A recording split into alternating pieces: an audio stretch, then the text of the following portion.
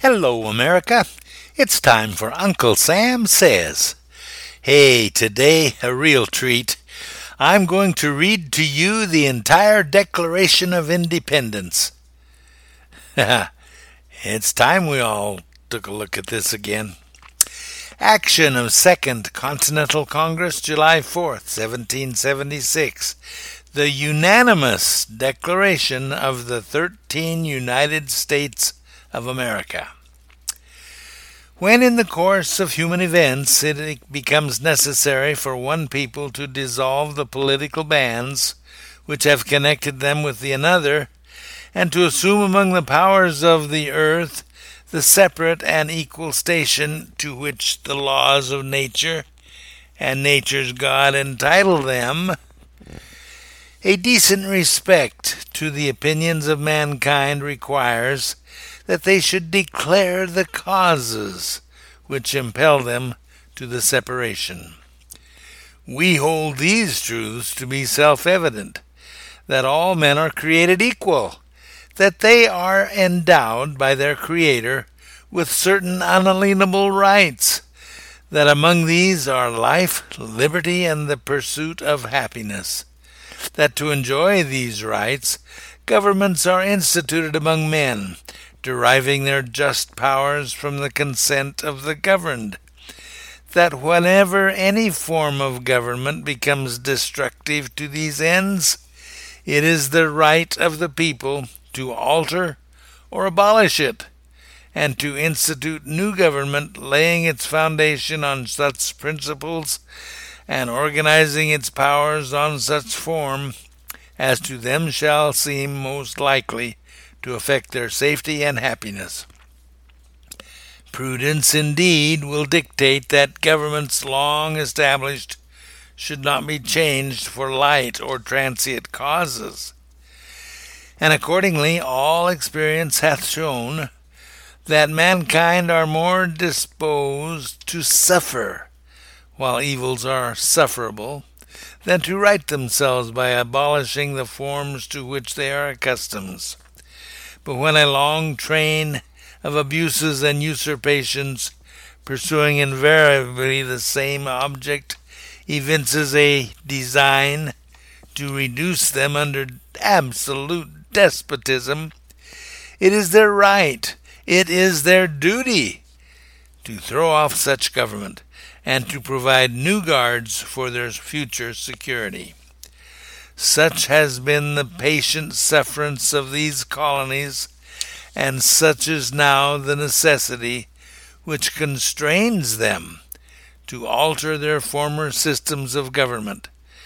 The history of the present King of Great Britain is a history of repeated injuries and usurpations, all having in direct object the establishment of an absolute tyranny over these states. To prove this, let facts be submitted to a candid world. He has refused to assent to laws the most wholesome and necessary for the public good. He has forbidden his governors to pass laws of immediate and pressing importance, unless suspended in their operation till his assent should be obtained. And when so suspended, he has utterly neglected to attend to them. He has refused to pass other laws for the accommodation of large districts of people, unless those people would relinquish the right of representation in the legislature, a right inestimable to them and formidable to tyrants only. He has called together legislative bodies at places unusual, uncomfortable, and distant from the depository of their public records, for the sole purpose of fatiguing them into compliance with his measures. He has dissolved representative houses repeatedly, for opposing with manly firmness his invasion on the rights of the people.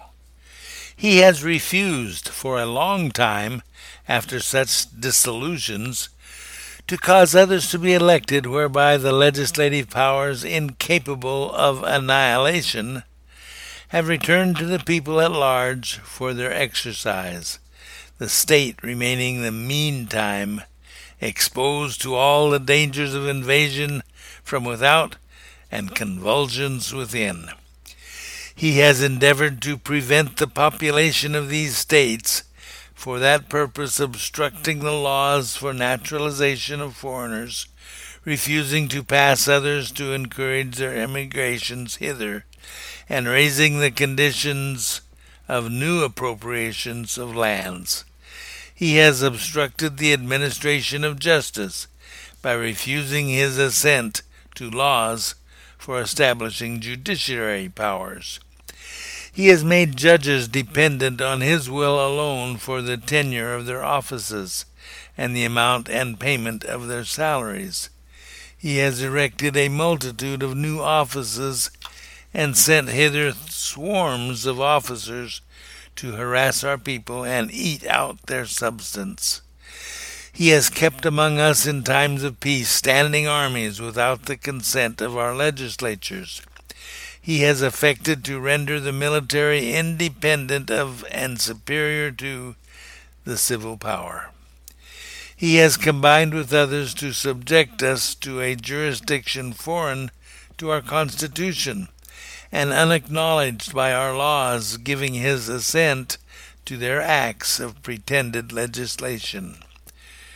For quartering large bodies of armed troops among us, for protecting them by a mock trial from punishment for any murders which they should commit on the inhabitants of these states, for cutting off our trade with all parts of the world, for imposing taxes on us without our consent, for depriving us in many cases of the benefits of trial by jury, for transporting us beyond seas to be tried for pretended offenses, for abolishing the free system of English laws in a neighboring province, establishing therein an arbitrary government, and enlarging its boundaries so as to render it at once an example and fit instrument for introducing the same absolute rule into these colonies, for taking away our charters, abolishing our most valuable laws,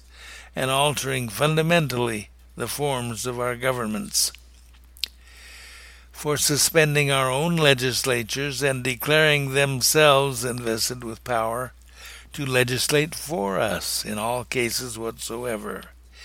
He has abdicated government here by declaring us out of his protection and waging war against us. He has plundered our seas, ravaged our coasts, burnt our towns, and destroyed the lives of our people.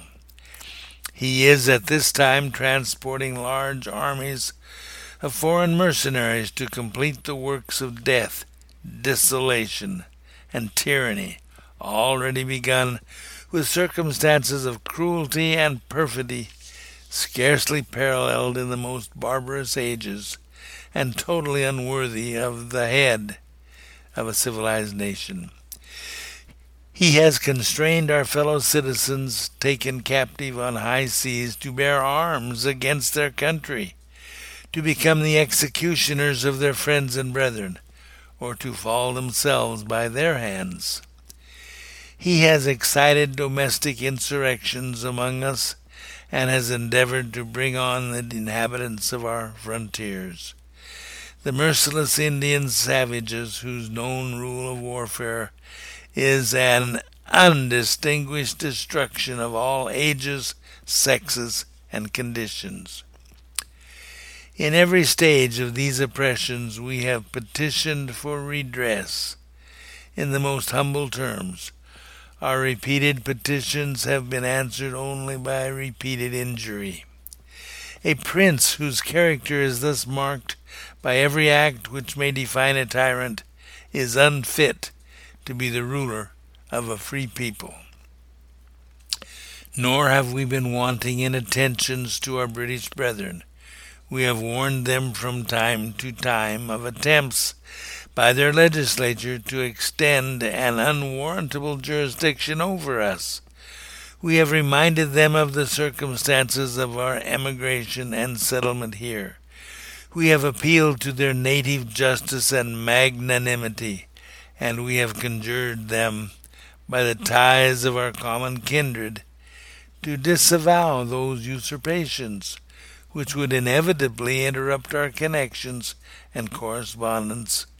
They too have been deaf to the voice of justice and of consanguinity.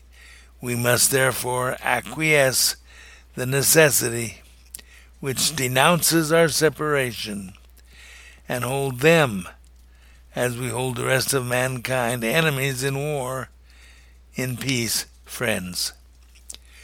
We therefore, the representatives of the United States of America, in General Congress assembled, appealing to the Supreme Judge of the world for the rectitude of our intentions, do, in the name and by authority of the good people of these colonies, solemnly publish and declare that these united colonies are, and of right ought to be, free and independent states, that they are absolved from all allegiance to the British Crown, and that all political connection between them and the state of Great Britain is and ought to be totally dissolved, and that as free and independent states they have full power to levy war, conclude peace, contract alliances, establish commerce, and do all other acts and things which independent states may of right do. And for the support of this declaration, with a firm reliance on the protection of divine providence, we mutually pledge to each other our lives, our fortunes, and our sacred honor. The signers of the unanimous declaration, according to the authenticated list printed by order of Congress of January 18th, 1777, and it lists all of the members who signed it. Hey, thanks for listening, folks. Remember, you're learning the truth. Tell your friends, speak with boldness, and keep your powder dry.